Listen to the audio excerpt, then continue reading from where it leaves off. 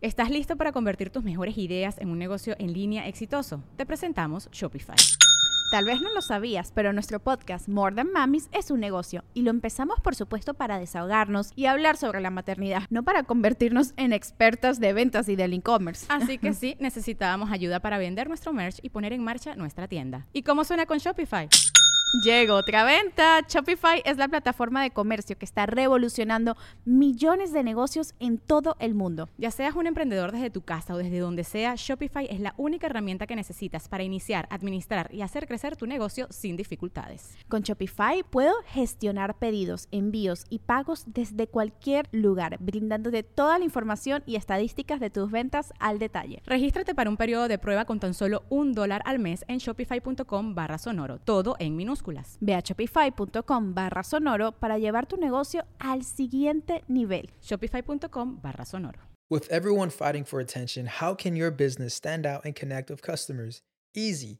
Get Constant Contact. Constant Contact's award-winning marketing platform has helped millions of small businesses stand out, stay top of mind, and see big results fast. Constant Contact makes it easy to promote your business with powerful tools like email and SMS marketing, social media posting, and even events management. With Constant Contact, you'll reach new audiences, grow your customer list, and communicate more effectively to sell more, raise more, and fast-track growth. Don't know much about marketing? No sweat. Constant Contact's writing assistant tools and automation features help you say the right thing at the right time every time. Plus, you can send with confidence, knowing your emails are actually reaching your customers thanks to Constant Contact's best-in-class 97% deliverability rate.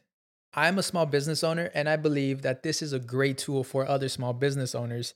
In small businesses, you need to create a team, and if you're starting by yourself, Constant Contact can be the team that you need. Tackle any challenge with Constant Contact's expert live customer support, plus everything's backed by the 30-day money-back guarantee. So get going and start growing your business today with a free trial at ConstantContact.com. Just go to ConstantContact.com right now. Constant Contact, helping the small stand tall. ConstantContact.com. Now, I want you all to be very quiet just for a moment. Do you hear that? The sound of silence. No gunshots. Peace at last. That was my first memory of this camp. Most people don't know that nearly 9 out of 10 refugees are hosted not by richer countries, but by poorer ones. And the truth is that what is rampant is not the measured, careful, fact-based arguments about refugees and displaced people. What is rampant is mythology that says refugee is another code word for terrorist. This is the Global Goals Cast, the podcast that asks if we can change the world. On this episode, we're going to be talking about refugees, innovation, and opportunities related to them. We're going to be busting myths about refugees by visiting a camp that shows how refugees can be an economic boon rather than a burden. And we will be talking about refugees as opportunities, how they contribute to the communities that they have moved into, how they can be a source of development and growth, and how refugees are human just like the rest of us, and every one of us can be a refugee. I'm Edie Lush here with Claudia Romo Edelman in London, and we're going to be back after this. Thanks to Harman, the official sound of Global Goals Cast. Welcome back. So the world, as you know, has a very big challenge of displaced persons, the world's largest refugee crisis. But we are not here today to depress you. Instead, we want to capture the scale of the challenge, share some positive things that are working, and describe some potential solutions for tackling this crisis, as it's an issue that will only continue to grow. That is right. For one thing, the narrative is often inaccurate. Many refugees have actually improved life in the places that take them in. If that surprises you, or even if it doesn't, just keep listening.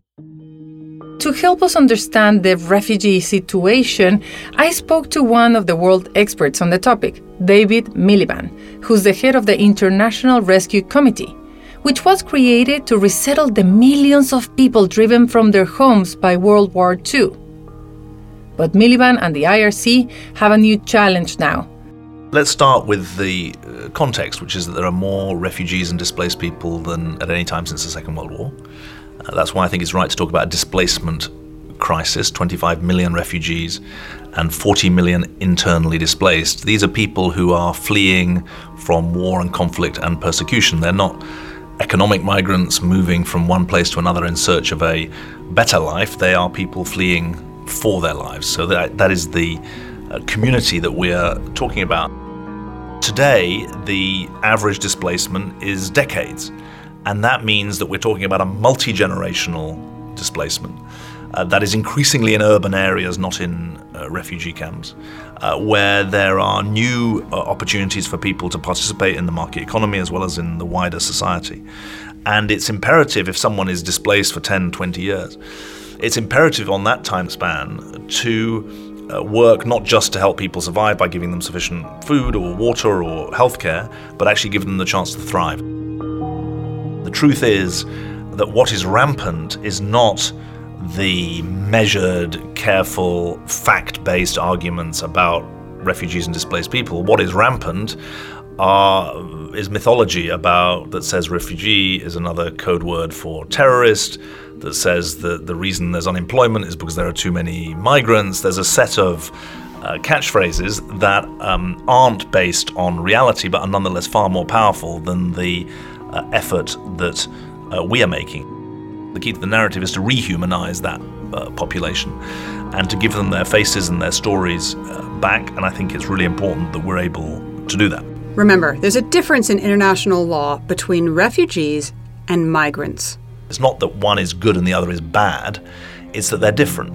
And there are different legal and moral responsibilities attending to states and to citizens when it comes to people who are bombed from their houses, as it does to people who are choosing to leave their houses.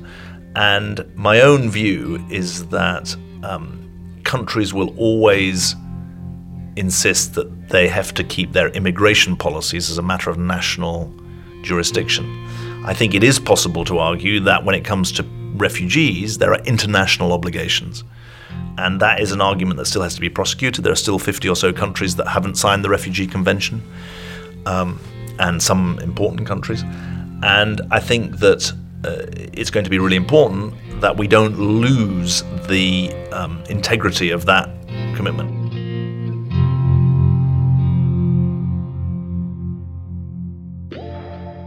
David Miliband says we need new ways to handle displaced persons. So, the Global Goals Cast went out looking for them, and we found an incredible example in Kenya. Not far from the Rift Valley, the birthplace of humanity. Economist Apoorv Sanghi explained why the success of this camp in Kakuma is so important. Most people don't know that nearly 9 out of 10 refugees are hosted not by richer countries, but by poorer ones. Indeed, with almost 500,000 refugees, it is countries like Kenya that have become the shock absorbers for people fleeing their homes from conflict. Built in 1992, Kakuma is home to more than 185,000 people who have fled conflict and disaster from South Sudan, Somalia, Burundi, and the Democratic Republic of Congo. And it's located in the northwest corner of Kenya, that border with South Sudan, Ethiopia, and Uganda. In the developed world, refugees are often portrayed as a burden and as a threat.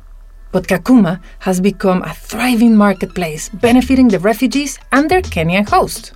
There are more than 2,000 businesses in operation. The refugees trading with local community hosts and buy everything from food and cosmetics to mobile phones. The area generates more than $56 million in business. And approximately 69% of the camp's residents also had access to mobile services and the internet. That's right. I spoke with Melissa Fleming, the head of communications and chief spokesperson for the United Nations High Commissioner for Refugees, about Kakuma. There is a section of the camp called Calo Bay. And this is a new type. We don't even call it a camp anymore. We call it a refugee settlement. And it's a settlement because it includes the host community. It includes an agricultural zone where refugees and the local community can grow their own food. It includes an economic zone where refugees and the host community can start businesses. It has health clinics and schools where both the host community and the refugees can have access. So it is an integrated approach where self-reliance is fostered and an investment in that community where there was nothing before is taking place. So Melissa told me about an event that Kakuma hosted recently. They had the first TEDx in a refugee camp.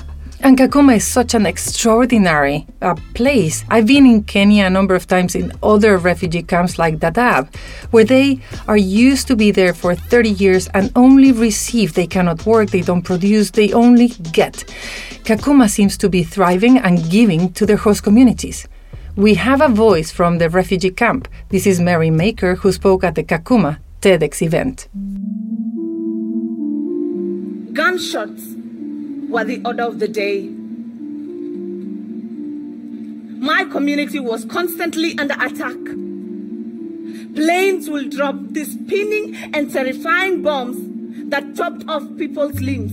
But the most terrifying thing for every single parent was to see their children being abducted and turned into young soldiers.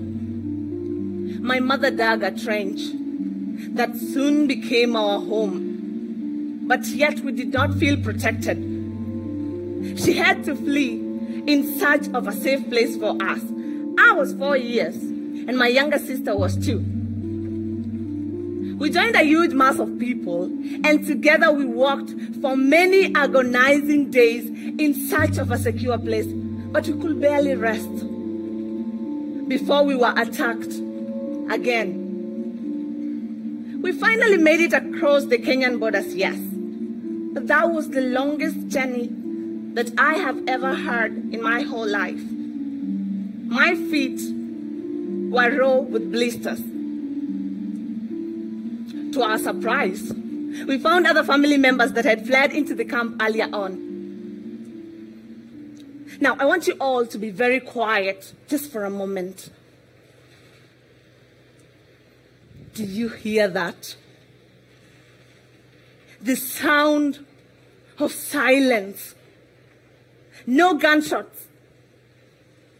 Peace at last. That was my first memory of this camp.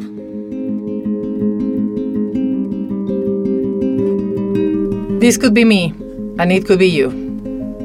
Yeah, and this is where we really bust up the narratives. Here in the developed world, we are used to hearing these tales of escape being the end of the story. The miracle is that sound of silence from Mary Maker and the other refugees in Kakuma, the miracle is what happened next.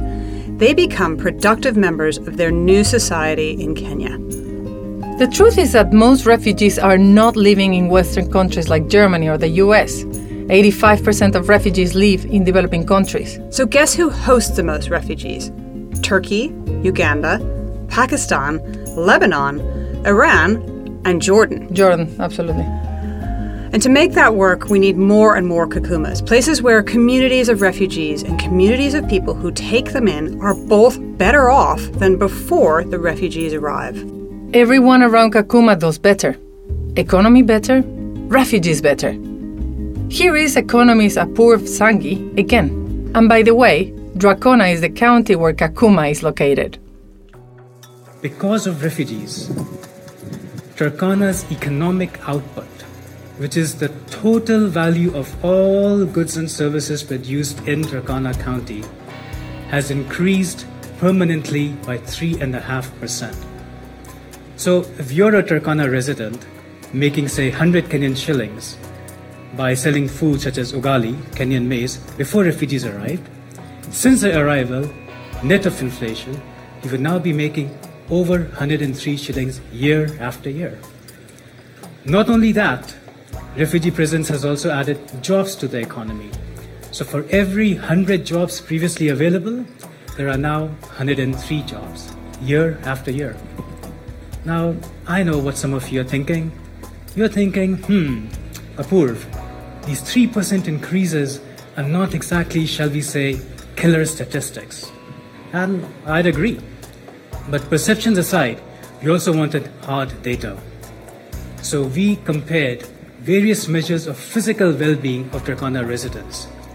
One good measure is SSF, Sum of Skin Folds. SSF measures body fat content, which in impoverished settings such as these is a positive indicator of a person's physical well-being. And we found that Turkana residents who lived closer to the camp had higher SSF numbers. And this is true for both men and women. So, refugee presence has grown the economy, added jobs to it, and is also associated with better well-being of Turkana residents. For sure, not everybody benefits, but on balance, there's more boom than gloom. Skinfold, what a way to measure success. I know. Rather than being a humanitarian challenge, refugees can be a development opportunity. Melissa Fleming explains more. The Secretary General visited Bangladesh together with the President of the World Bank, Jim Kim, with the High Commissioner for Refugees, and committed to developing that very poor region of Bangladesh that has taken in 1 million Rohingya refugees, so that their hospitals, their school systems, their roads are also improved, and that there's, for the host community that has been willing and been so compassionate, that they're going to get some value out of being such good people. So measuring skin folds is one type of innovation. Here's another. Uganda is one really good example of enlightened policies, let's say, coupled with innovation. It used to be that the response to, large number of refugees coming into countries was, okay, the government would say, we will keep our borders open, we'll provide safety, but you have to live in a camp, and you're not allowed to work, and you're not allowed to go anywhere outside of the camp. This has changed. Uganda, for example, offers every refugee who comes into their country a piece of land. And on that land, they can grow their own food. They're also allowed to move throughout the country, to start a business if they want. And we've seen, huge benefits to the refugees. First of all, they're more self-reliant than they would be before. And also, they're able to contribute to the economy in some way. So this different attitude towards refugees being allowed to work is in itself an innovation. In Uganda as well, there is an example of Belgium changing the way they give bilateral help to the country by using a third-party company, Telecoms, to give credit to women giving birth and registering their babies. That is an incentive. We said that one of our goals was to change the narrative about refugees. That's right, and one of the most contested stories in this area is the role that the private sector plays, sending money backwards and forwards between refugees and migrants in their home countries. And that contested story, that contested role that Western Union and other companies in the private sector play. But I have a different take. So I went to talk to the CEO of Western Union, Hikmet Esken, who is a migrant himself. Some of my employees say that when I get out of a plane in Istanbul, I walk like a Turk. When I get out of a plane in US, I walk like an American or talk like an American. And in Austria, I talk like an Austrian. So this challenge in the past, Claudia, made me actually an advantage now to communicate with people from different race, different religion, different background in a very easy way. People feel that I am what they tell me, that I am the same like them. What is Western Union, not only commitment, but also work with refugees? As a global company, we take global responsibility, and refugee crisis is a global issue. And we try to build bridges as Western Union, not building walls. Building bridges means that the world will be in a better position. And by building bridges, good things happen. People move, jobs got created, money moves. By building walls, all things stop, right? You don't want that. So I think we as Western Union, as a global company, take a stand on that. Don't forget, refugees are people like you and me. I can tell you a story. As the Syrian refugee crisis started, we exactly knew that where they come from and where they're going to be next going them, because we were following them. They would send money from Turkey to Syria, or then from Greece to Turkey, or from Serbia to Turkey to the loved ones, or from Sweden to Turkey or to Syria to support their loved ones. And you could imagine we could track them, how much they send. You were the first one to start actually paying attention to that movement. You were predicting through tracing the movement that there was something cooking, and you were able to negotiate on behalf of these people to say, how can we do something so that they can get money and access money and transfer the money so that they can survive? It was more a support thing. We didn't want to make huge money out of that. We just want to cover our costs, and we did special fees for refugees to send money to Syria or to send money to refugees. We gave special ID restrictions for refugees. We talked to the UN. We talked to our anti-money laundering regulators. And I have to say that it was unbelievable. The stories behind that, supporting the families, was really good. And the good thing is that today's refugees who use that on that days where they were challenged are becoming customers. I know how committed you are to changing the life of other people because you're one of them. I want to ask, from that amount of money that is exchanged every year, from the 300 billion to the 600 billion in general, there's a report that says that $32 billion of those are lost in high fees and high commissions. And tell me what is the issue?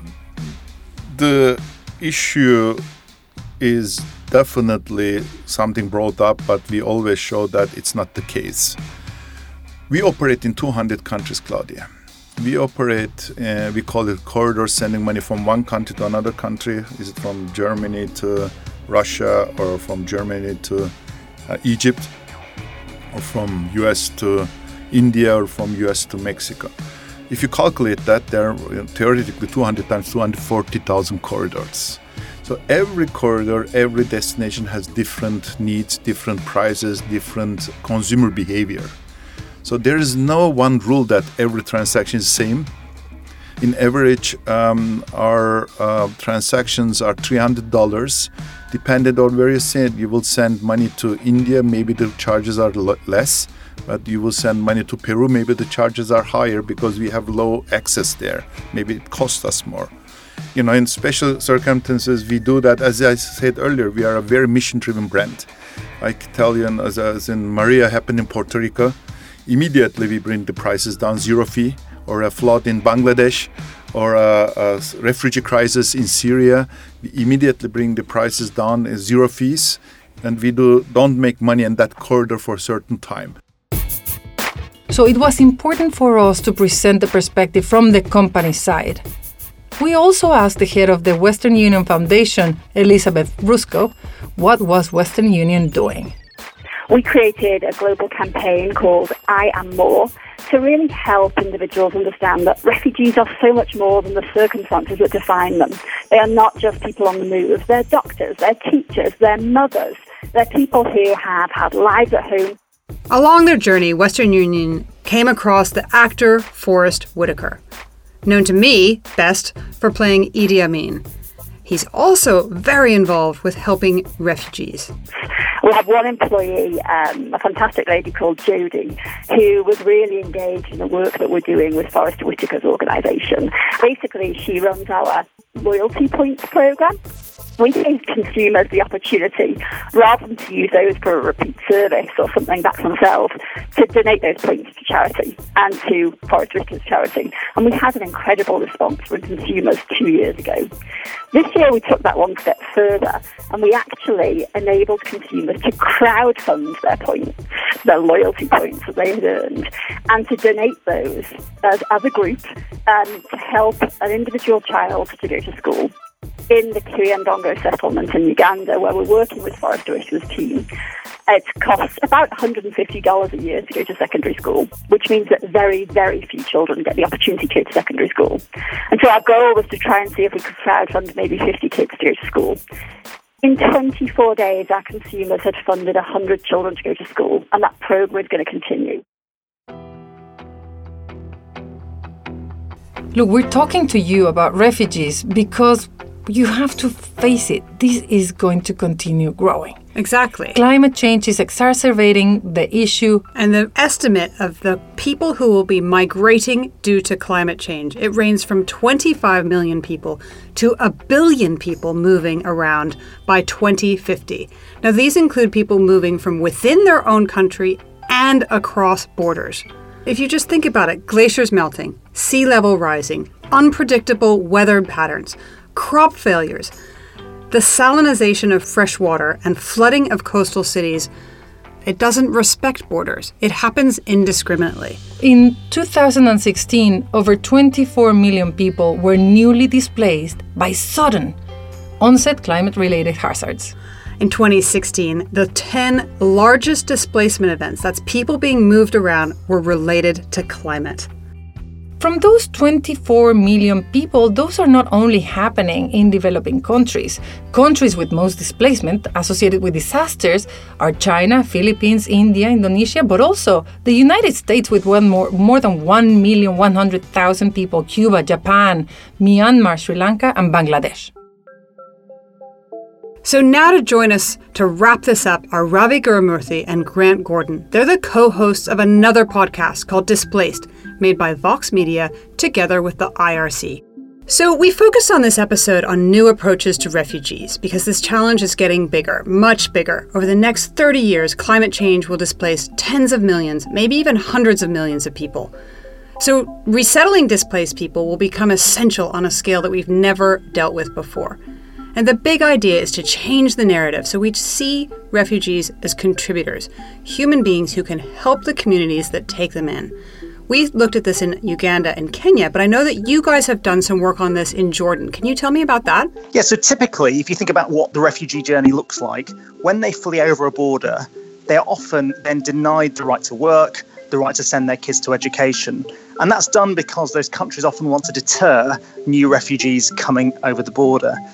But unfortunately, that obviously denies them the right to provide for their family, but also denies them the opportunity to contribute and be of benefit to local communities. And what was interesting about the refugee compact that was developed in Jordan was it tried to change that and make refugees more of a win-win benefit, both for local communities and for themselves. So the international community, the World Bank, major donors agreed a compact with the Jordanian government that enabled them to benefit from concessional finance from the World Bank and from lower trade barriers into the European Union if they increase the level of employment of refugees.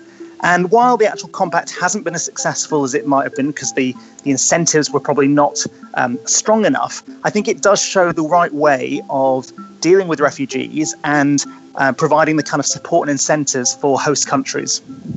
The crucial insight here is that this moment demands we think of the policies and the platforms and the programs that allow us to really reshape the debate from one in which we see refugees as costs and one in which we move to seeing them as investments. And these are going to be the types of innovation that allow us to pierce through the politics of the moment.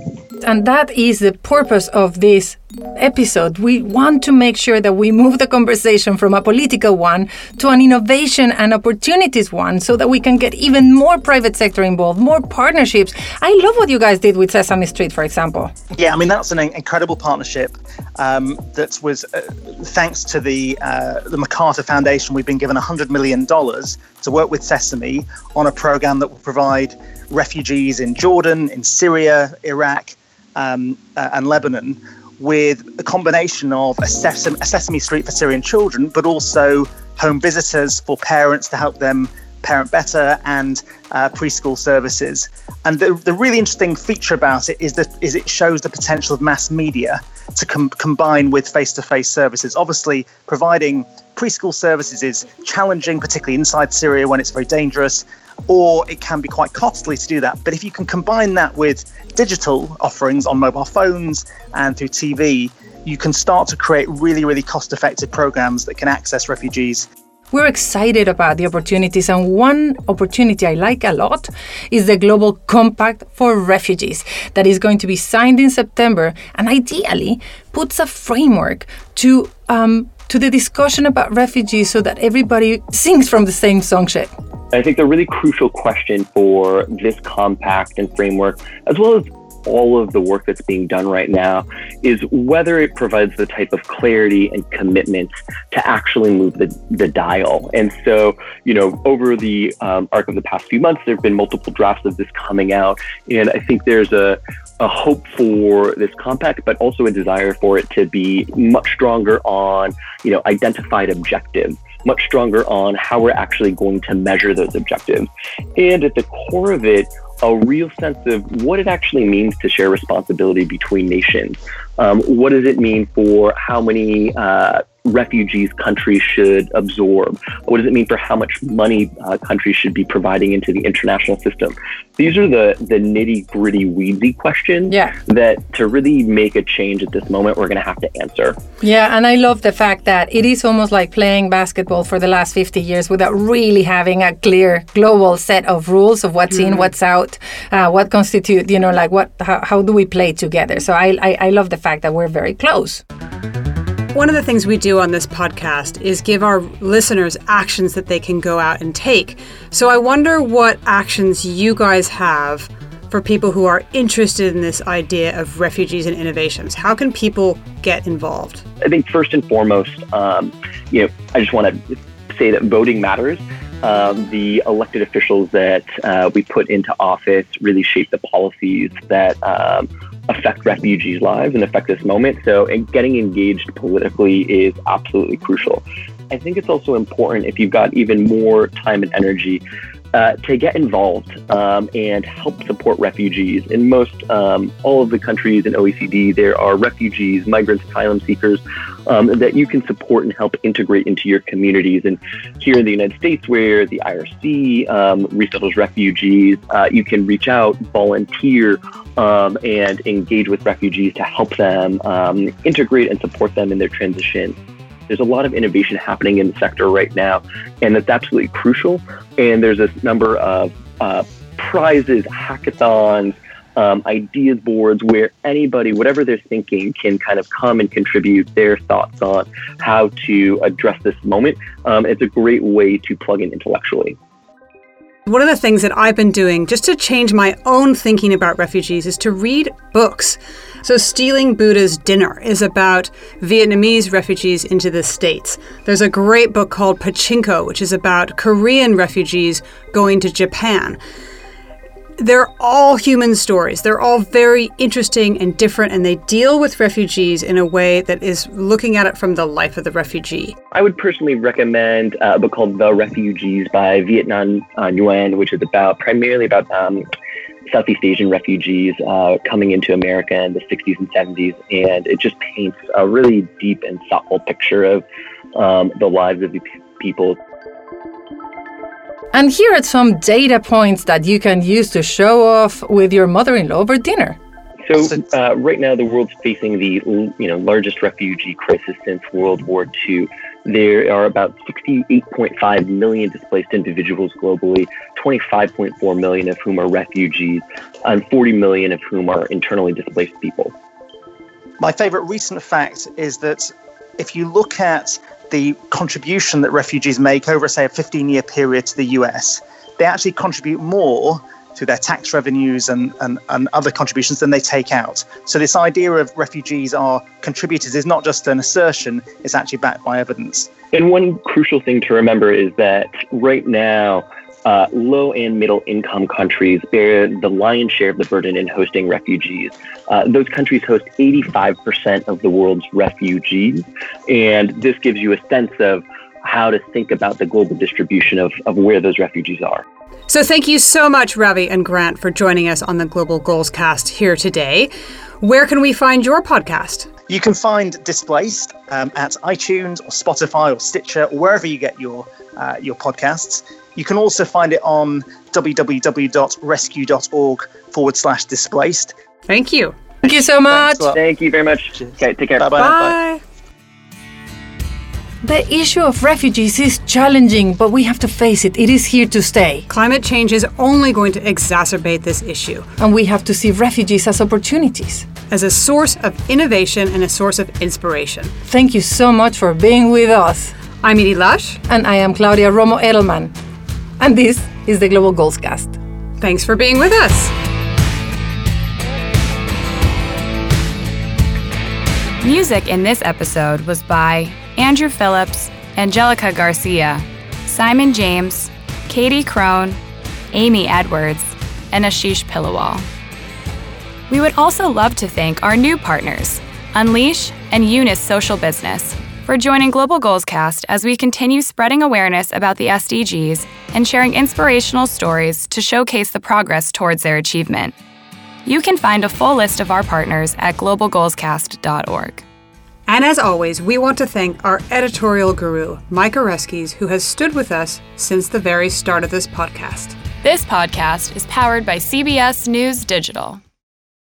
Are you ready to turn your best ideas into a thriving online business? Introducing Shopify, your no excuses business partner. You might not realize, but our podcast, More Than Mommies, it's a business. And we started it, of course, to talk about maternity, not to become an e-commerce expert. So yeah, we needed some help selling our merch and getting our store up and running. Woohoo! Another sale! Shopify is a commerce platform revolutionizing millions of businesses worldwide. No matter if you are a garage entrepreneur or a big business, Shopify is the only tool you need to start and grow your business without the struggle. With Shopify's single dashboard, you can manage orders, shipping, and payments from anywhere, giving you the insights you need wherever you are. Sign up for $1 per month trial period at shopify.com/sonoro, all lowercase. Go to shopify.com/sonoro to take your business to the next level today. Shopify.com/sonoro. ¿Estás listo para convertir tus mejores ideas en un negocio en línea exitoso? Te presentamos Shopify. Tal vez no lo sabías, pero nuestro podcast More Than Mommies es un negocio y lo empezamos por supuesto para desahogarnos y hablar sobre la maternidad, no para convertirnos en expertas de ventas y del e-commerce. Así que sí, necesitábamos ayuda para vender nuestro merch y poner en marcha nuestra tienda. ¿Y cómo suena con Shopify? Llegó otra venta. Shopify es la plataforma de comercio que está revolucionando millones de negocios en todo el mundo. Ya seas un emprendedor desde tu casa o desde donde sea, Shopify es la única herramienta que necesitas para iniciar, administrar y hacer crecer tu negocio sin dificultades. Con Shopify puedo gestionar pedidos, envíos y pagos desde cualquier lugar, brindándote toda la información y estadísticas de tus ventas al detalle. Regístrate para un periodo de prueba con tan solo $1 al mes en shopify.com/sonoro, todo en minúsculas. Ve a shopify.com/sonoro para llevar tu negocio al siguiente nivel. Shopify.com/sonoro.